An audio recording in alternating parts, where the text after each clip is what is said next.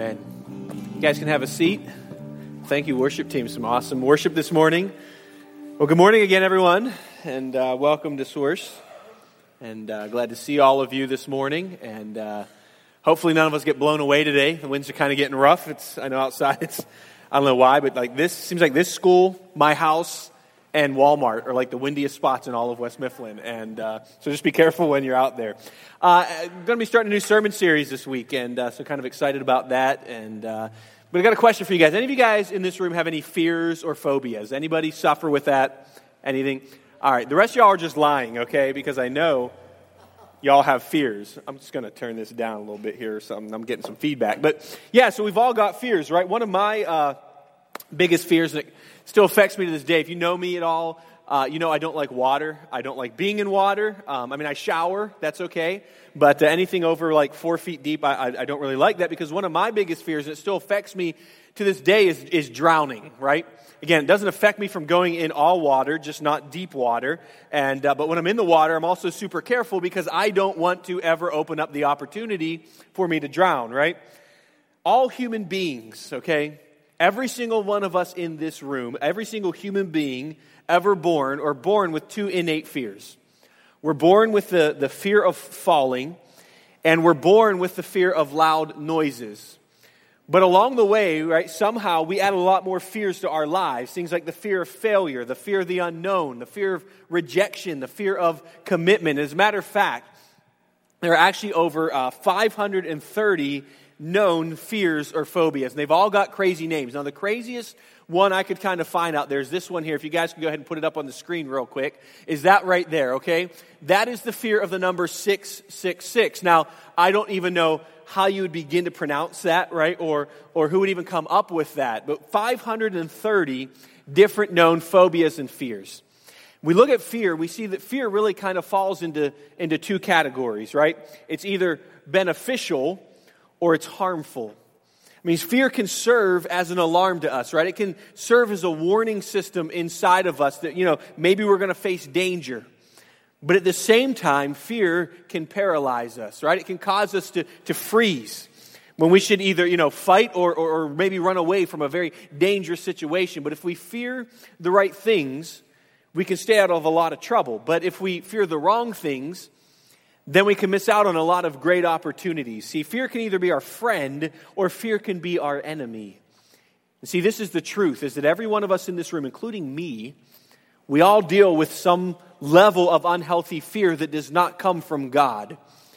See, and it's also possible that unhealthy fear is impacting your life right now in a harmful way. Maybe hurting your relationships. Maybe fear is hurting your career.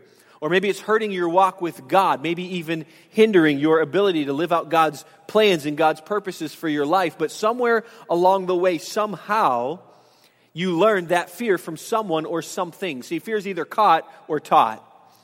The Bible actually addresses this kind of fear. It calls this kind of fear a spirit of fear.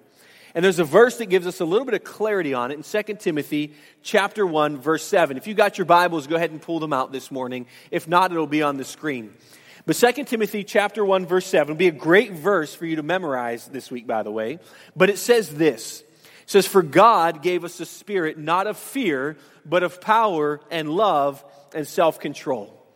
What that means is that every fear that you're dealing with that causes a harmful effect or a harmful effect in your life, like a lack of confidence or fear of failure or fear that that hurts your relationship with people or with God, you need to understand that verse tells us that fear does not come from God. See, the Bible says that when it comes to living courageously for God and carrying out His purposes in your life, the Spirit of God actually equips us with power, love, and self-control. So you say, well, what do I do with all of these fears that I'm struggling with? What do I do with all of these things that have me paralyzed or things that I can't seem to overcome? Well, here's what you have to do.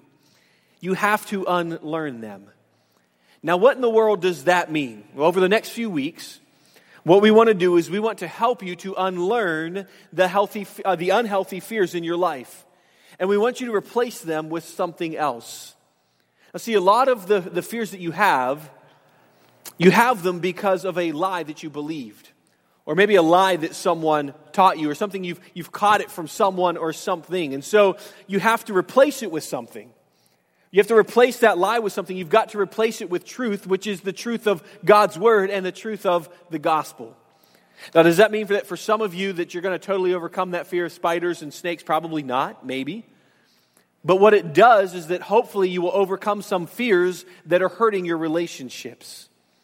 Now, if your spider and snake phobia, if that's one of those things that's hurting your relationships, hopefully we'll conquer that as well. But maybe it's a fear that you're dealing with that's actually causing you to live in sin.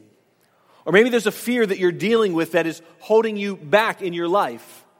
What I want to do this morning is I want to start off this series by introducing you to the one fear, right? The one fear that you absolutely must have in your life if you're going to unlearn and overcome all of the unhealthy fears that you might be dealing with. And actually, if you can get this one fear right, it has the power to actually free you from all other fears. This is the number one fear that we're going to talk about in a minute that God actually wants you to have. This fear is mentioned all throughout the pages of the Bible. As a matter of fact, this fear is actually foundational to your ability to live out the Christian life the way that God would have you to do. I mean, if you want to live a life full of wisdom, you want to live a life having victory over sin, you want to live a life filled with peace, you want to live a life filled with confidence and actually overcome some of those unhealthy fears that are hurting your life, this is the one fear that you must have in your life. It's the one fear, if it's healthy, that it can help you to unlearn all of your other unhealthy fears. And you say, well, what is it? Right? What is that one fear? It's the fear of God. Right? It's the fear of God. Now, back in the Old Testament, here is how God laid out an understanding of this fear to the Jewish people. Deuteronomy chapter 5, Moses gathers all of the people of Israel together, and he reminds them of the covenant that they made with God, a covenant they made with him at Mount Sinai. And he recites the foundations of the law to them, which was basically at the center of that was the Ten Commandments. And then Moses reminds them of the covenant response that the Israelites made to God.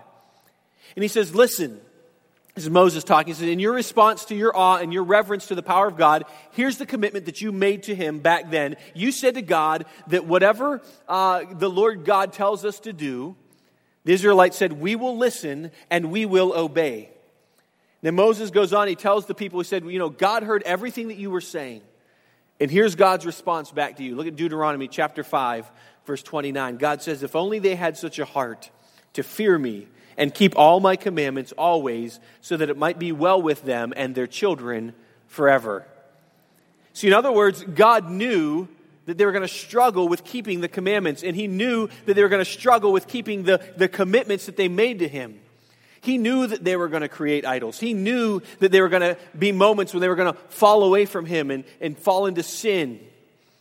But he says this to them. He says, if you fear me, and if you will obey me, God says, things will not only go well for you, he says, but they'll go well for your children, he says, and your descendants. And so from the very beginning, God wants his people back then and even now to fear him. Now, I know that for some of you, especially if you've never heard that before, it kind of sounds a little bit crazy, right? Sounds a little bit messed up, may even create some confusion in you. You're thinking, man, is God like on this kind of power trip or something? I mean, is he trying to scare us? Is he some kind of control freak? I mean, what in the world is going on here with God? Well, in order to understand what it means to fear God, see, there are a few key things that we need to unlearn about God, and there are some things that we need to learn about God. Now, let me tell you a couple of things about God's character here. And that is this, that God is love, right? God is merciful. He is kind. He is gracious. He is all-knowing. God can be everywhere at one time. He can be wherever he wants to be at any time. He's very forgiving. He's all-powerful. I mean, there are actually, no words that I can come up with to truly describe God's glory. But he is also just. That means that there is a side of him. There's a side of God that cannot accept sin. See, his character doesn't even sin doesn't even go with his character at all. He doesn't even know what to do with sin outside of his character except to actually react in anger. I mean, and that part of him is called God's wrath. And see, here's where this whole topic of fearing God created problems for me when I was growing up. I've had to spend a lot of time in my life on learning a lot of unhealthy things and ideas when it comes to, what it means to really, truly fear God. Quite honestly, I'm still learning. I mean, I grew up hearing a whole lot more about God's wrath, hearing a whole lot more about God's anger and how much He punishes sin than I did about His forgiveness and His love and His grace and His mercy and His glory and His love for me and how much Jesus accomplished for me on the cross to free me from His wrath. Some of you grew up the same way I did. And so when I talk about this, this goes deep for you. And so because I grew up this way, here are some things that I heard or somehow picked up as I was growing up. Like I heard that God was out to get me. Right? I also believe that God was always mad at me. I believe that no matter what I did, I could never please God. And so I grew up with this idea that God was kind of always disappointed in me. Then once I got into high school, I had this understanding that if I just kept the right rules and read my Bible every day and prayed every day, then God would temporarily be happy with me. Things would go well with me in every area until the next day when it would start all over again. See, when you grow up with fear like that, let me tell you what happens. Your mind, your thoughts, listen, it's all about you. You give into the power of fear instead of allowing yourself to be controlled by the power of God. Some of you grew up just like I did. And so when you think of the words fear God, automatically you think of punishment, right? You think of wrath. You think of, angry, disappointed side of God or this God that's just impossible to please. And some of you, if you grew up like that, you did everything you could to walk right with God because you were just so afraid or you finally gave up on it and you just walked right away from Him because you just thought, you know what, I can't please Him. No matter what I do, He's just mad at me, so I'm done trying. That's it. I'm out of here. Now, for some of you, you didn't grow up with any fear of God at all, right? That wasn't even in your world, and so it was kind of just like a free-for-all for you. Whatever background you came from, here's the bottom line, is that we have to unlearn some of the ideas that have created an unhealthy fear of God, and we have to try to learn the truth about what God is really saying when He says to us, fear me. And so in order to do that, we're going to need to define it. What does it mean to fear God? Well, the fear of God is this. See, to fear God is to have such an awesome respect or reverence for His greatness and power that we just don't want to disobey Him. As a matter of fact, instead what we want to do is we want to worship Him. We want to serve Him. We want to trust Him. We want to obey Him. We want to commit our lives to Him.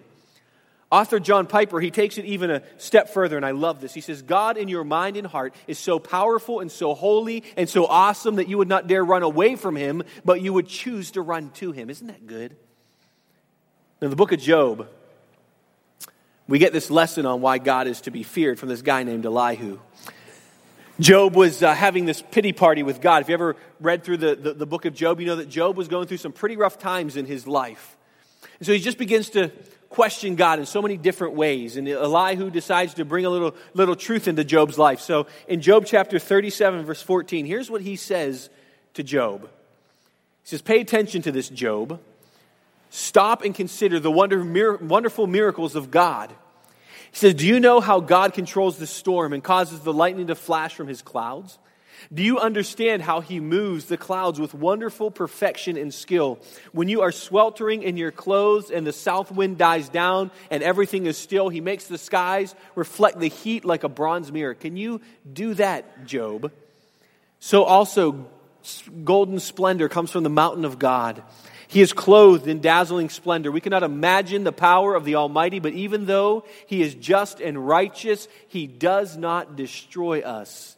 No wonder, he says, people everywhere fear Him. All who are wise show Him reverence. See, Elihu paints this picture for Job of a God that is so powerful and so awesome and so mighty, who has this ability far beyond our own that we can't even help but to stand in reverence of Him. I mean, this is a picture that should actually cause us to want to run to Him instead of running away from Him. See, when we fear Him out of awe and respect and reverence and honor because He is so powerful, to quote Elihu, he is just and righteous, yet He chooses not to destroy us. See, most of you in this room, you're running away from God instead of running to Him because of an unhealthy fear you have of Him. Many of you have seen or watched the movie The Chronicle of Narnia from C.S. Lewis. And C.S. Lewis portrays Jesus Christ as a lion. And the lion in the Chronicles of Narnia, I mean, he is fierce, right? He is powerful. Yet at the same time, he's tender. He's beautiful to look at. His anger towards sin is terrifying, but his love and his kindness is overwhelming. And here's what C.S. Lewis writes. He says, as the lion passed by, they were terribly afraid that he would turn and look at them. Yet in some queer way, they wished he would. Naturally, one would be nervous meeting a lion. The question was asked to one who knew this well, is he safe? He says, I find the answer both wise and startling. Safe. Who said anything about safe? Of course he isn't safe, but he is good. He is a king. He is a king, I tell you. Listen, if a king or a president, I don't care about your politics right now, but for the most part, if a king or a president would walk into this room right now, you would have probably a healthy respect for that person. Even if you didn't respect that person, hopefully you'd have a respect or revere for the office. See, here's the problem with so many Christians that so many Christians have when it comes to fearing God, is we've just lost this sense of awe and reverence and respect for him. I mean, in some ways, God's almost become to us like one of the guys, right? He's kind of like our homeboy, right? So he's one of the dudes or one of the crew, and we've actually become quite cavalier in the way that we relate to him. See, that's where we're missing the boat. Exodus chapter 33, Moses, he's having this moment with God by himself. And Moses makes one of the boldest asks in all of the Bible that you could ever imagine. And he looks at God and he says, God, show me your glory. He says, God, show me your glory. And here's what God says. God says, look, I will show you my goodness. He says, I will show you my mercy. I will show you my compassion. But God says, no one can actually look at my face and live. And so he takes Moses and he hides him in a crack in a large rock. And he actually allows Moses for just a moment to catch a glimpse of his back. And he says, Moses, look, he says, I'm going to go by you. And when it happens, he says, you can actually take a look at me. You can take a peek. And later, when the people of Israel, they see Moses, they report that his face was so radiant that they were afraid to go near him. Listen, if God were to physically reveal himself to every one of us in this room right now, we would all just fall on our faces because we could not handle his glory. I don't care if you're a believer, if you're an unbeliever, if you don't believe in God at all. If he were to show up physically, we would all be on our faces because we can't handle it. He is so awesome. He is so powerful. He is so glorious that out of our reverence and our awe of him, it should strike fear inside of us. Not an unhealthy fear, but a fear that would overwhelm every other fear in our lives. Right? It should take every other fear and just get them out because I belong to the most awesome, wonderful God. And I love this quote. It says, the only thing that has the power to defeat fear is fear. Only when the grander fear of God rules your heart will you be free of the little fears in life that chip away at your heart. It says, when we live in a reverential awe of the magnitude of God's power and authority, and you are stunned by the fact that he exercises his power for his glory and your good, then you can be free from all of the anxieties that make you timid and rob you of joy. What a great word. So listen to me this morning. We don't fear him because, we fear that he's going to strike us dead. We fear him because that, out of love and compassion for us, he chooses not to. We don't fear him because he's always angry with us. We fear him because of his grace and his mercy. He holds back his anger. He is so majestic that our fear should just cause us to run to him instead of running from him. Psalm 33:8 says, let the whole world fear the Lord and let everyone stand in awe of him. Now, the Bible has a lot to say about the promises and the blessings of God, and some warnings in there too. This morning, what I want to do is I just want to give you 4 of them real quick.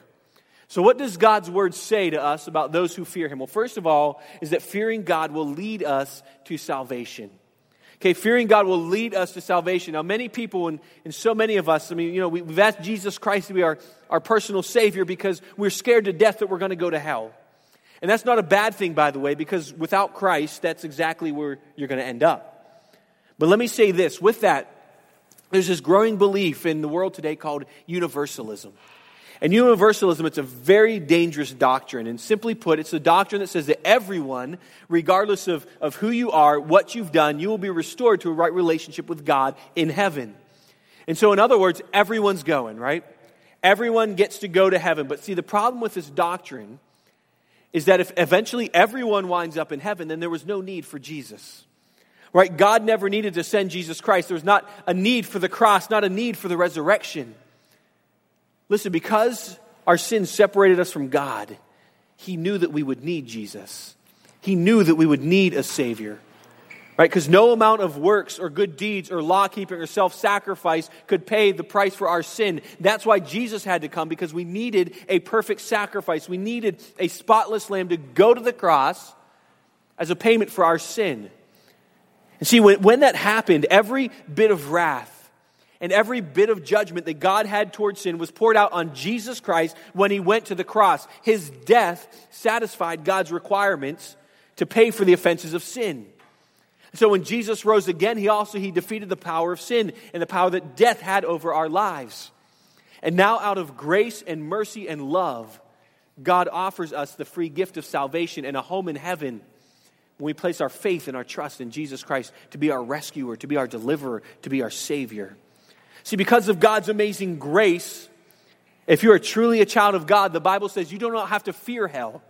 You don't have to fear separation from God. As His children, we don't have to cower in fear of not being saved. Romans 8:1 tells us that therefore there's now no condemnation for those who are in Christ Jesus.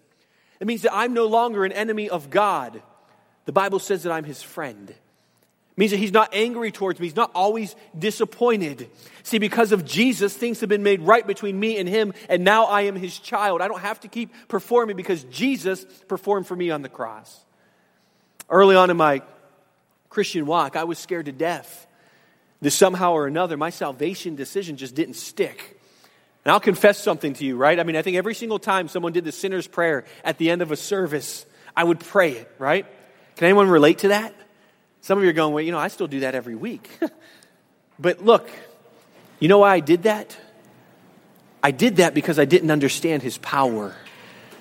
I didn't understand His power to keep me saved. I didn't understand His love. Listen, His love is not fickle towards us, where He kind of loves us one day and then hates us the next based on our performance. The Bible says in 1 John 4:8 that His love towards us is actually perfect, and He is perfect, and that perfect love casts out what? All fear. Second thing that we get is that fearing God will lead us to make wise choices. God promises wisdom to those who fear Him. Proverbs 1:7 says, the fear of the Lord is the foundation of true knowledge, but fools despise wisdom and discipline. I mean, imagine the almighty God of the universe, who knows all things, offering to lead us all the time to be wise and to make wise choices. Think about the prospects of being connected to the actual source of all knowledge, yet that's the promise. Instead of living in the natural consequences of making foolish decisions, when you run to God, because He is all-powerful, He is almighty, He promises wisdom, right? Wisdom to make right choices, wisdom to avoid danger and disaster, wisdom to know God's will. Those are the benefits of fearing God. And the third thing is that fearing God will bring confidence and security to your life. Author and teacher John Piper, again, he describes the fear of God as if you were caught in this terrible storm while exploring an Arctic glacier. He says the storm is so strong that you actually fear that you are just going to be blown right off the side of the glacier. But then you discover that there's this gap in the ice where you can hide and find shelter. And even though you're safe, you watch the storm go by with this sense of awe. He says that, at first there was this fear that this terrible storm and awesome terrain might claim your life. But then you found a refuge and gained hope that you would be safe. But not everything in that fear vanished from your heart. Only the life-threatening part, he says. There remained the trembling, the awe, the wonder, the feeling that you would never want to tangle with such a storm or be the adversary of such a power. He says the fear of God is what is left of the storm when you have a place to watch it in the middle of it. He says, oh, the thrill of being in the center of the awful power of God, yet protected by God Himself. Book of Proverbs, chapter 14, verse 26 says, those who fear the Lord are secure. He will be a refuge for their children. You see, when I fear God, He becomes my confidence and my security. I can find my confidence in His power and His strength and His ability to protect me and to get me through tough times. The Bible says that God knows the future. He knows your future. So many of you today and so many Christians outside of these walls are so afraid of the future. Why? Because it's uncertain. There's a lot of unknowns when it comes to the future. And typically, we don't like uncertainty and we don't like unknowns because it makes us feel like we're out of control. But you don't have to be afraid of the future if your confidence is in Jesus Christ, because our faith is in the fact that He controls the future. Right? You don't have to fear the future when you know who controls the future and your confidence is in Him alone. Isaiah 41 says, "Fear not, for I am with you. Be not dismayed, for I am your God. I will strengthen you. I will help you. I will uphold you with my righteous right hand." And I love that image. I love the image of being held in the hand of God. I mean, I can have confidence regardless of what the future holds when I know that I'm being held in His righteous right hand. And then the fourth thing is this, that fearing God will help you to overcome all of your other fears. There's a moment in Mark chapter 4 where Jesus has been teaching all day long. Disciples are with Him, and at the end of the day, Jesus says, "You know what, guys?" He says, "Let's get into the boat and let's push off to the other side of the Sea of Galilee." And as they were making their way into the water, Jesus decides to take a nap. And so He lays down, He falls asleep in the stern of the boat. And while that happens, a storm picks up. And the Bible says that the boat begins to take on water. And the disciples, it says, are scared to death. They're frightened. I mean, the God of the storms is in the boat with them, but they are scared of the storm. And in Mark 4:39, the Bible says this. I mean, they're shaking Him. They're trying to wake Him up. And it says, "And He awoke and rebuked the wind and said to the sea, 'Peace, be still.' And the wind ceased, and there was a great calm. And He said to them, 'Why are you so afraid? Have you still had no faith?'" The disciples, I mean, they feared for their lives. They thought that they were going to drown in the midst of the storm. But after seeing Jesus actually calm the storm with just 3 words, the Bible says they stood in awe. It says, "And they were filled with great fear and said to one another, 'Who then is this, that even the wind and the sea obey Him?'" I mean, as you know, we live in some crazy, crazy stormy times in our nation and in our world right now. And what's so amazing is that so many people that claim to be Christ followers are reacting in fear. Why? Because we've lost our sense of awe and fear and wonder of the God who not only creates the storms, but the God who can calm the storms with just a word. Paul Tripp says, "Only awe of God can only rob horizontal awe of its power." Only awe of God can only rob horizontal awe of its power. And some of you, you're paralyzed in fear in your life right now. Whether it's the fear of the unknown, or the fear that someone's going to hurt you, or the fear that someone's going to leave you, or that you're going to be rejected, or fear of failure, or fear of the future. I want to tell you that fear is only ever defeated by fear. Fearing God will help you to overcome every other fear that you have in your life. It's the one fear, the only fear, that removes all other fears. And so how can we live our lives with a healthy fear of God? Well, first of all, we need to have an undivided heart towards Him. An undivided heart. Psalm 86:11 says, "Teach me your way, O Lord, that I may walk in your truth." He says, "Unite my heart to fear your name." See, King David prays, he says, "Lord, give me an undivided heart." Why? Because you cannot be captured by the wonder and the glory and the awe of God and be captured by the wonder and the glory and the awe of something else. It's called a divided heart. See, I know that if my heart is divided, then I will always live with an unhealthy fear that whatever has captured my heart will be taken away from me. And the second thing is this, is that we need to have a healthy sense of humility and reverence and respect for God. See, when I live in fear of God, when I do that, I'm confronted with my own smallness, confronted with my own insecurities, my own weaknesses, my own fears, my own inadequacies. When you get to that place, it's very humbling, but that's where you want to be. And it's a great place to be, because when I'm at that point, see, it makes me want to run to Him instead of run from Him. Because when I run to Him in humility and I approach Him with reverence and respect, here's what He promises. He promises His wisdom. He promises me His power, His security, His strength, and His grace. And some of you in this room, you are paralyzed by fear today. Some of you in this room, you're driven by fear. Some of you have actually become slaves to fear. Listen, that's a spirit of fear that is not from God. The Bible says that you are a child of God and you need to rest in that today. Trade your unhealthy fears, which are causing you anxiety and stress and worry, and say, "God, would you give me a healthy fear of you? which brings peace and calm and joy. I love what Galatians chapter 4, verse 7 says. It says, you are no longer slaves. You're a child of God. Did you catch that? You're no longer a slave. You are a child of God. You are no longer slaves to fear. Why? Because God controls everything. He controls all of the things I'm fearful of. And I don't have to be a slave when I'm his child.